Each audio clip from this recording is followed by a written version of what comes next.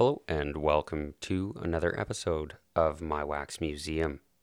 Before I jump into the show, I'd just like to say that our other show from Mecco Radio, Dear Subjects, is coming back this Friday. We're excited. We've revamped the format a little bit, and you can find that wherever you get your shows. We talk about the history, the economics, the politics, and the culture of a young and fictional nation.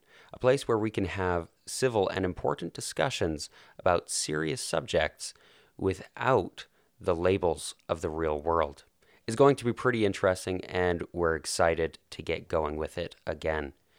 Now, as for today's episode, I'm joined by one of my best and oldest friends, Logan Crane. Logan and I have known each other forever, for as long as my memory goes back. So I'm really looking forward to sharing this conversation with you. But remember, more importantly than listening to this show, please take some time today to listen intently to the people around you. Logan Crane, welcome to My Wax Museum. Hello, thanks. It's good to be here. Thanks for having me. I like your soft-spoken radio voice. Yes, Very I cute. put it on just for you. I love it. So let's start with how we know each other, Logan. Okay, well, we know each other through being members of the Church of Jesus Christ of Latter-day Saints, which Wow. you can attend every Sunday at your closest chapel. Okay, well, thanks, Logan. He's trying now.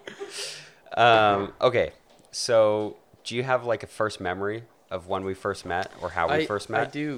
I do. So we were at a young men's, it was a father-son camp, and you had been sticking a stick in the fire, and then you stabbed me in the back with it. Which I don't remember doing. No, because you were too young. Yeah, so I remember it I mean, well, that though. should say I was a little baby, basically. I was a kid. I didn't know what I was doing.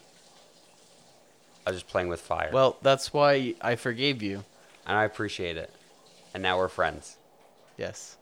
We bonded over that. Yes. Yeah.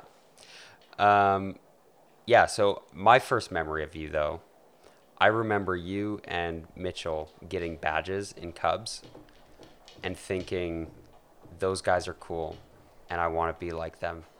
I want to get badges like the Crane twins. Nice. And then when you grow up and you see someone with all those badges, you think, how much time did they waste on Yeah. I think I threw out all my badges. I don't have any of my Cubs or Scouts stuff anymore. Yeah, I don't know what happened with mine either. Yeah. But, But I really looked up to you because you had all that. cool. You were like the grown-up guy who like did all this cool stuff. You were 10. I just thought that was so cool. That's so grown up. Yeah, you were awesome, man. What happened? I became a dad. Eventually. So, and you're from Calgary? I am from Calgary. Have you lived here your whole life? I have lived here my whole life.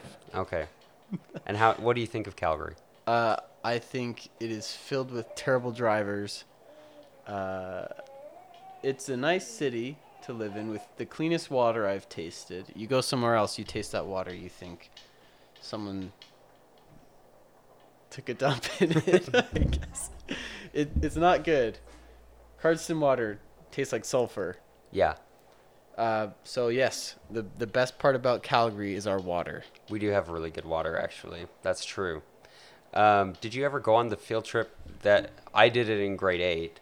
The field trip where you like go down the river, you go rafting down the river and you like test the water? No, I did not. We did that, and yeah, it has very clean water. Yeah. So let's kind of, you mentioned being a dad. Why don't you tell me what that's like? Okay. Well, right now, she is the baby Amelia is almost 6 months old, and so she's sleeping, and everything is great. it's my fault when I don't get enough sleep nowadays. I can blame it on her all I want. Yeah. I still do sometimes. So she actually sleeps, like, pretty well now? Yes, she does. 10 hours a night, apparently, which is just... Wow. Just blows my mind. That's a miracle. Yeah. But the story of Amelia's birth, we were in the hospital for a full week, I think. It was like 5 days or something like that. Because Megan needed to want to speak into the mic. Sorry. Yeah. I get distracted. My baby's right behind me. Yeah. We were in the hospital for 5 days, and Megan needed to get induced because the baby was measuring fairly large in her belly. Oh, okay. And Megan is not a large person. No, she's not. And so we went in there for 5 days. They were doing all this stuff. It was not working to loosen up the cervix. I'm not going to get into that, but I have a picture of a weapon that they used to stick a balloon in her. Anyway, it's called a Foley. Were you there the whole time? Yes. Watching this? And they told me to go home, but I didn't. Because nobody should go through that by themselves. But, yeah, Amelia was born, and we went into it with no sleep at all. That whole week was just madness. Yeah. And then, of course, Amelia only sleeps if you're holding her, and she sleeps for an hour at a time when she's born. So, lack of sleep, yeah, it was horrible. I had to book 3 weeks off because it was a C-section. So, that was all just crazy for the first 3 weeks. And then I went back to work, and I would stay up sometimes to hold Amelia for Megan because it was rough. She was still recovering. Yeah. And then I went into work late sometimes because I slept in. It was just, tiring. The most tired I've been ever for a long period of time. So, like, leading up to it, like, I guess, did you feel mentally prepared for that? Like, for fatherhood? For fatherhood, for, like, having this experience, the lack of sleep, like, that change? No, I was ready for it. Actually, the reason why I became a plumber was because we found out Megan was pregnant. Yeah. I probably wouldn't be a plumber. And I'm going to school in a couple days for my raise, my next year up. Right. So, none of that would have happened if Megan didn't get pregnant. Right. And so like, that was kind of your way of preparing, like, really getting it together and getting ready to have this baby. Yeah. Huh. Like, I wasn't ready to have a baby when she got pregnant. Yeah. But a lot of stuff led up to where I am right now because she got pregnant, and we're in a better home, and I've got a nice job. So fatherhood has been great. I love my daughter so much. Yeah, that's good. I mean, I would hope so. Sometimes you want to throw her, but I'm just kidding. You don't want to throw your baby. You just want it to be quiet. And we don't have chloroform in the cupboard. Okay. Megan has, like, the most appalled face. Like, what is wrong with you, Logan? You have to make this enjoyable for the listeners, okay? There's a reason you go to work. So, like, emotionally, what was the shift like bringing home a baby? The shift for like you, like, for how you felt about life, or how you felt about your home and, like, everything that you do. I don't know. Well, I would work for 10 days and come home exhausted, so there wasn't really much. Like, I would get home and hold the baby while Megan had a break. Right. So I'd wake up at 5:30 because I worked in the north. I worked north of the airport for 9 months, and I would come home, hold the baby so Megan could have a break, and then we would go to sleep. Yeah. And very little sleep, mind you, but that's basically the routine. Yeah. It's interesting for me seeing my friends grow up some babies and have some babies. Yeah. Yeah. That's interesting. And then, like, what's been the coolest thing about being a dad?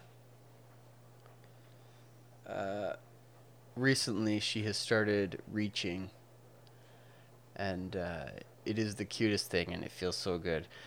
When you put your arms out to your baby, and she leans over with her arms out so that you can take her. It's like she's finally starting to love you instead of just sit there and smile or cry or anything like that. Huh. And what was it like the first time that you held her? Oh, we were in the operating room at the hospital, and they pulled her out, and they wrapped her up, and then I think the first time they gave her to me in these blankets and this weird sock hat, and I did shed some tears. Yeah. Because I was just so happy that my little girl was safe and finally out of Megan. Like I said, that week was terrible. So it was like a big relief that the baby was healthy and safe. Yeah. And I just thought there was nothing more precious. And that sounds so cheesy, but it's true. Yeah. You can't explain it until you go through it. Yeah. Yeah. Well, maybe someday I'll have a baby and I'll interview myself and say the same thing. Someday, and I sure hope that day comes. No, you know what? Edit that part out. I'm not gonna say that.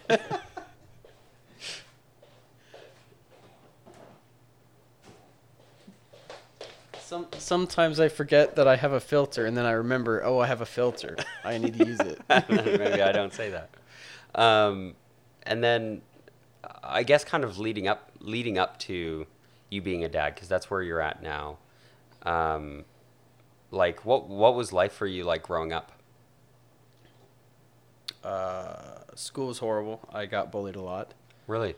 Yeah. How come? Don't know. Really? Just senseless, needless. It was. I would say something at school and somebody would flip it and turn it into like I was saying something stupid and meaningless, and so I just didn't speak for years at school. Really? Mm-hmm. I went to the gym all the time after grade. I was in grade 6. I was 12 years old when I started going to the gym because I was so sick of it. Right. So for a while I was the strongest guy, but nobody really. I didn't share anything with anyone. I went to wrestling and I was a gold medalist wrestler. Right. So I just focused on that.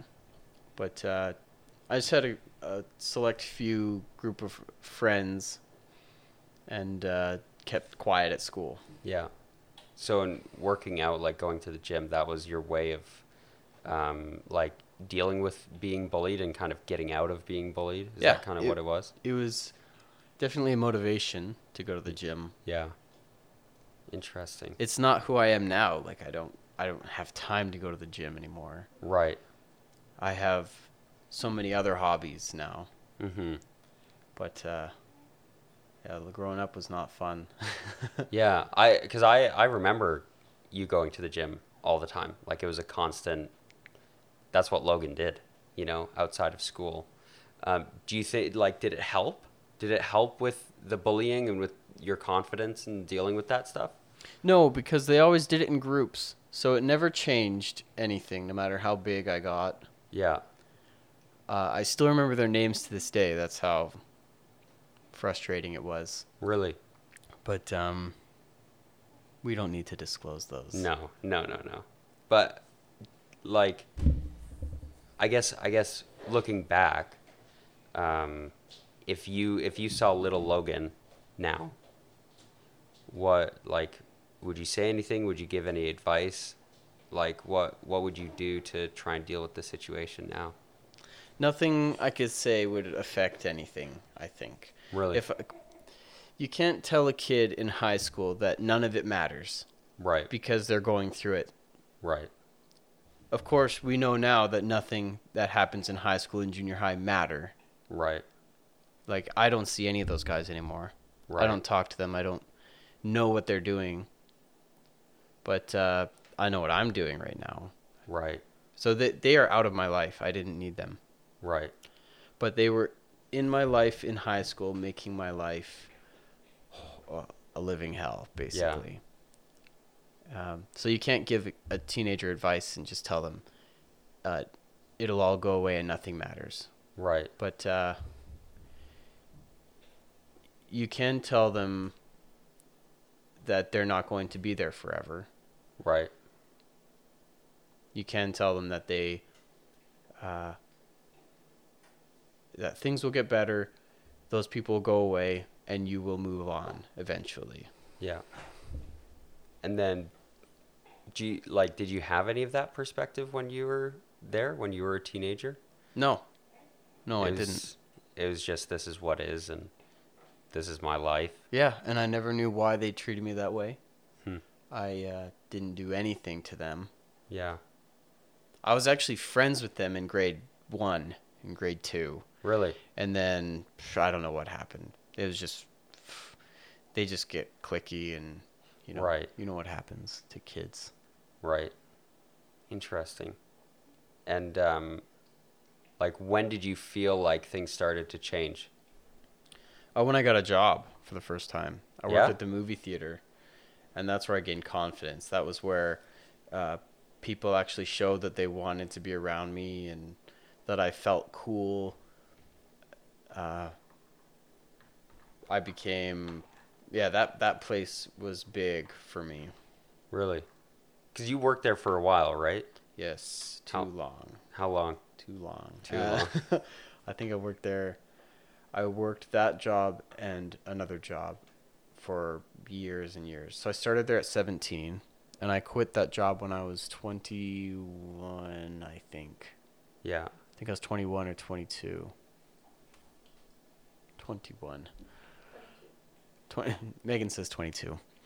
But I worked at a furniture warehouse as their manager. Yeah. I'm not going to tell you what the place is called, but I hated it. They did not treat me well there. Really? But I would work there, and then I'd go straight to the movie theater. I'd work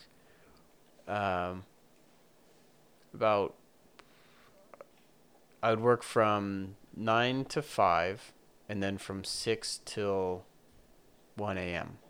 or 2 a.m., depending on when that finished. And then I'd do the same thing. Now, 6 months later, I got a job at Green Drop. Yeah. And I worked there for a long time as well. I was there for like 5 or 6 years. Yeah. And when I started at Green Drop, it was all commission. So I would still work at the movie theater afterwards too. Yeah. So I would sometimes start at 6 a.m. or even 5:30 a.m. so that I could get done in time to get to the movie theater. So I'd work from 5:30 to 6 a.m. all the way until 1 or 2 a.m., depending on when that finished. And I would do that Monday through Friday. And then on Saturday, I would work one shift at the movie theater. And then Sunday, I had the day off. So I was working close to 80 hours a week. Yeah, sometimes more. Yeah. In 5 days plus a part-time shift on Saturday. So it was just, my weeks were so busy and filled with nothing. And so you said that that's like when things started to shift for you on like the bullying and self-confidence kind of. Oh no, that all shifted when I was 17. I started working. The bullying bothered me less because I knew that I had another place to go where people cared about me. Right. So that bullying was done by then pretty much. Yeah, and then you were out of high school, and then that's when you started working a lot. When I was 17, 18, I was 17 in grade 11, 18 in grade 12. Yeah. The bullying still happened, but it didn't matter as much because I had somewhere else to go. Right. But the biggest change in my life was working almost 80 hours a week within a 6-day period. Yeah. What did that do? That made me fairly hard, actually. Yeah? It made me, I just felt like beaten down, and especially at that warehouse. Yeah. They didn't care about me. It was a pretty abusive place to work, actually. They would tell me that that's where I need to be, but then they would tell me to do 6 things. I would do 4 of them, and then they'd tell me why isn't everything done, and they didn't give me enough time, and it was just on a daily basis. And right. And their kids were there too, so they homeschool their kids. Mm-hmm. And their kids would talk to me because they're in their warehouse. Yeah. What are they going to do? They're going to see a guy working there. They're going to try to talk to him. So I would talk to them. I didn't want kids until I met them. Really? They were really sweet kids. Very, very sweet kids. But one day, they were talking to me for a while, and I was doing stuff. I was still lifting chairs. I was supposed to organize their chair section. Okay. And that was just in the back. And they would ask me stuff about, like, if I had a girlfriend, and I'd tell them I used to, and they'd smirk, and because they were all girls, so they thought that stuff was really funny. And then the next day, my bosses talked to me about talking to their kids too much or something stupid like that. But they bring their kids to work. Right. And it was really frustrating because they would tell me to, like, take 5 minutes off and go and help them build a fort or something like that at work, and then I'm supposed to just stop talking, like I'm doing something wrong, but I'm not. I'm just working, and their kids are there. Right. That place really made me realize that some of the jobs outside of school were just as bad as school. And they were grown-ups. They had their own little small business. Right. So how then, like, how do you find good jobs then?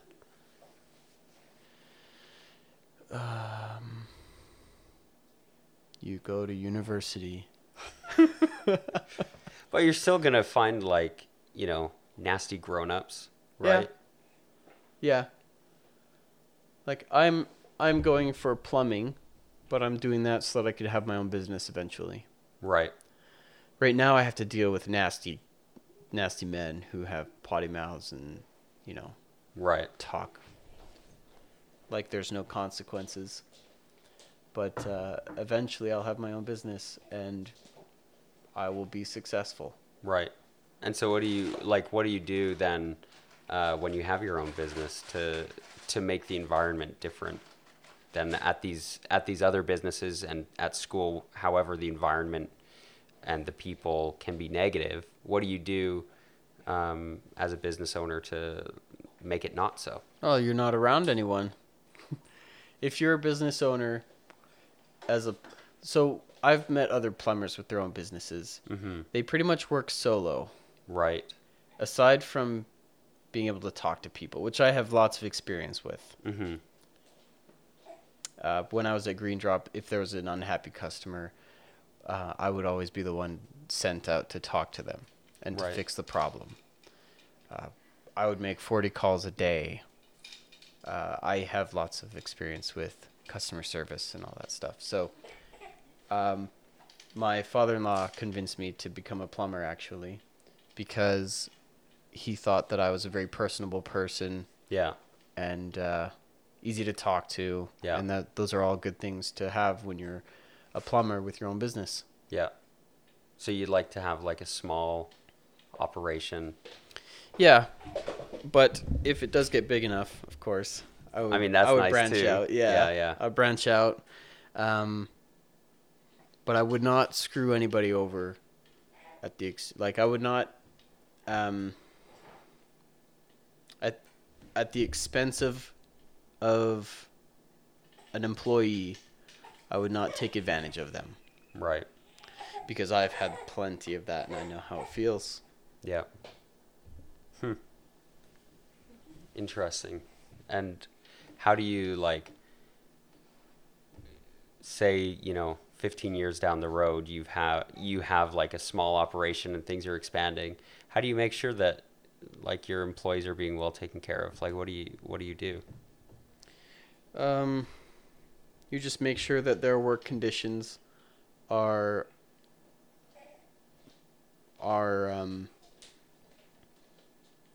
okay. So in order to make sure that your employees are happy, mm-hmm. you need to make sure that they have a clear view of what they're getting paid and why. Yeah. Because when you're running to the grocery store to get your boss bottle nipples as work, and you're supposed to be organizing a warehouse, that doesn't make any sense. You don't really know what you're doing there. Plus, you're using your own money for that. Right. So you make sure that they know what they're getting paid and why. And you make sure that they have everything that they need to do their job. Right. And that's pretty much what would make somebody happy to go to work. Right. That makes sense. Mm-hmm. It almost always comes down to pay. Mm-hmm.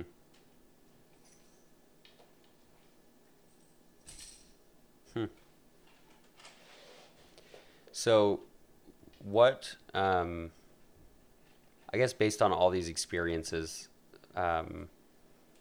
like the way that you've had to work with people who have maybe made things more difficult for you than they needed to be,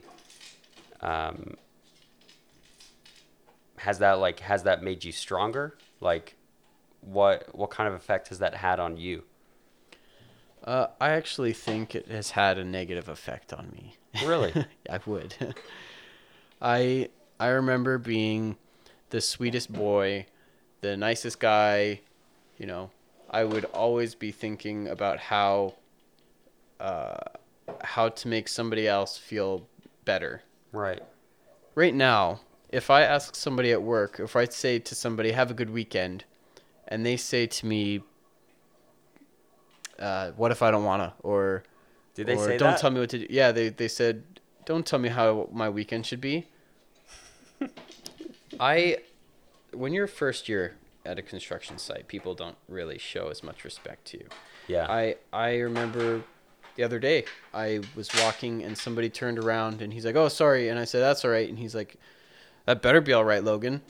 Because he realized, oh, it's Logan, not somebody else. Right. So when that stuff happens on a daily basis, you really start to feel like, why am I telling these people to have a good day?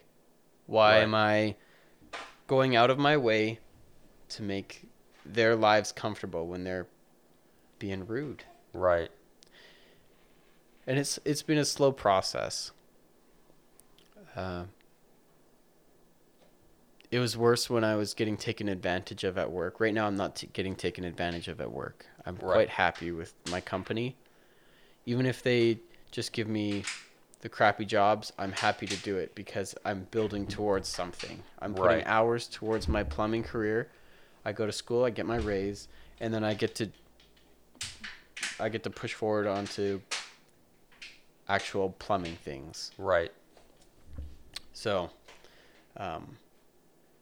yeah, the work is fine, but the people, when you get beat down over and over and over for doing your job or for being nice to somebody, it has a negative effect on you. Yeah. So how do you push back against that? How do you maintain a positivity within yourself? Somebody actually the other day, I was working under this journeyman, or I was working with this journeyman, and he was showing me the ropes with gas and running gas throughout a building. Okay. And I was talking to him, and I asked him, I said, Alan, it was something along the lines of, do people find it weird to be nice to them or positive to them or ask them questions, or, I would sit in the lunchroom and ask guys questions and they would look at me funny. So I said, Alan, what is it weird? Do people just find it weird? And he told me, you just have to be, he said, you have to be careful with the construction business, because if you share too much of yourself with people, they can take advantage of it. And he said, you're a super genuine guy. You're actually probably the most genuine guy I've ever met. And when he said that, it made me, like, it didn't click something in my brain, but it made me realize that I'm doing something right if I'm still coming off as genuine, even though people are not taking it the right way. Like, they shouldn't be taking it any way other than I'm being nice to them, but because they do, right, you know, it doesn't matter. I told myself at the beginning of plumbing, when I first went into to my job, I promised myself that I wasn't going to change any of my values based on where I was working. And some people think that a challenge to make me swear or any of that stuff. I have not. Throughout the whole year of being in a construction site, I have kept my mouth clean. I have not joined in with inappropriate talking. So it's that's not really that hard to do either, because of who I am and how I was raised and what kind of guy I want to be, what kind of man and father and a husband and all that stuff. Yeah. But yeah, when people tell you, when they notice that you are different and you're acting different, yeah, that's when you know that you're doing the right thing. Especially in that kind of work environment. Yeah. And so, tell me what, like, people looking from the outside, looking at you, what kind of man would you like to be described as?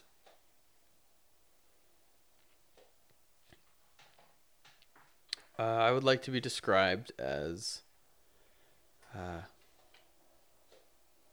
hardworking, kind.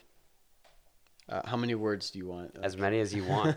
You can use full paragraphs if you want. From my experiences, number one is hardworking.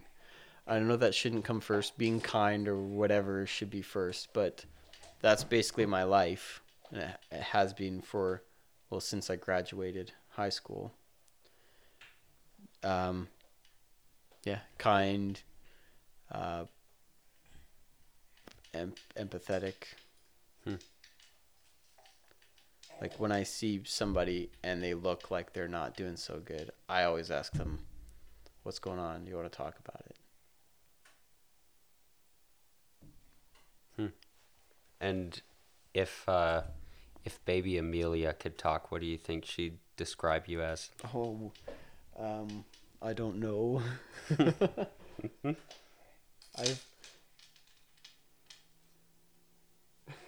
Well, she's got a big smile looking at you. Oh. I don't know, but I love my baby, and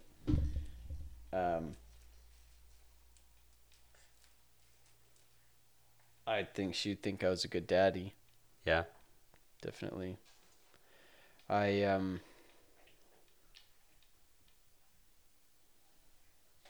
have put a lot of effort into her. Yeah.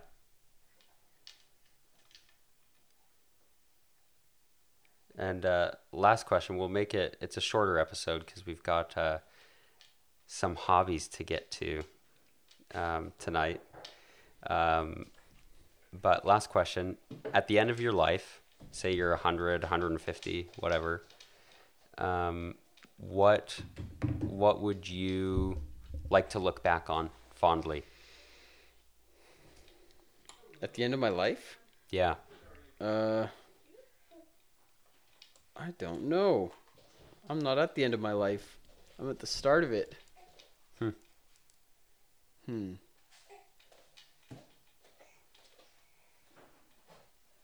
Yeah, I honestly don't know that answer. Well, we'll wrap it up there. Thanks for joining me, Logan. Yes, you're so welcome. Thanks for having me. and thank you for listening, not just to this show, but to the people around you. Take some time today to listen intently to the people in your life.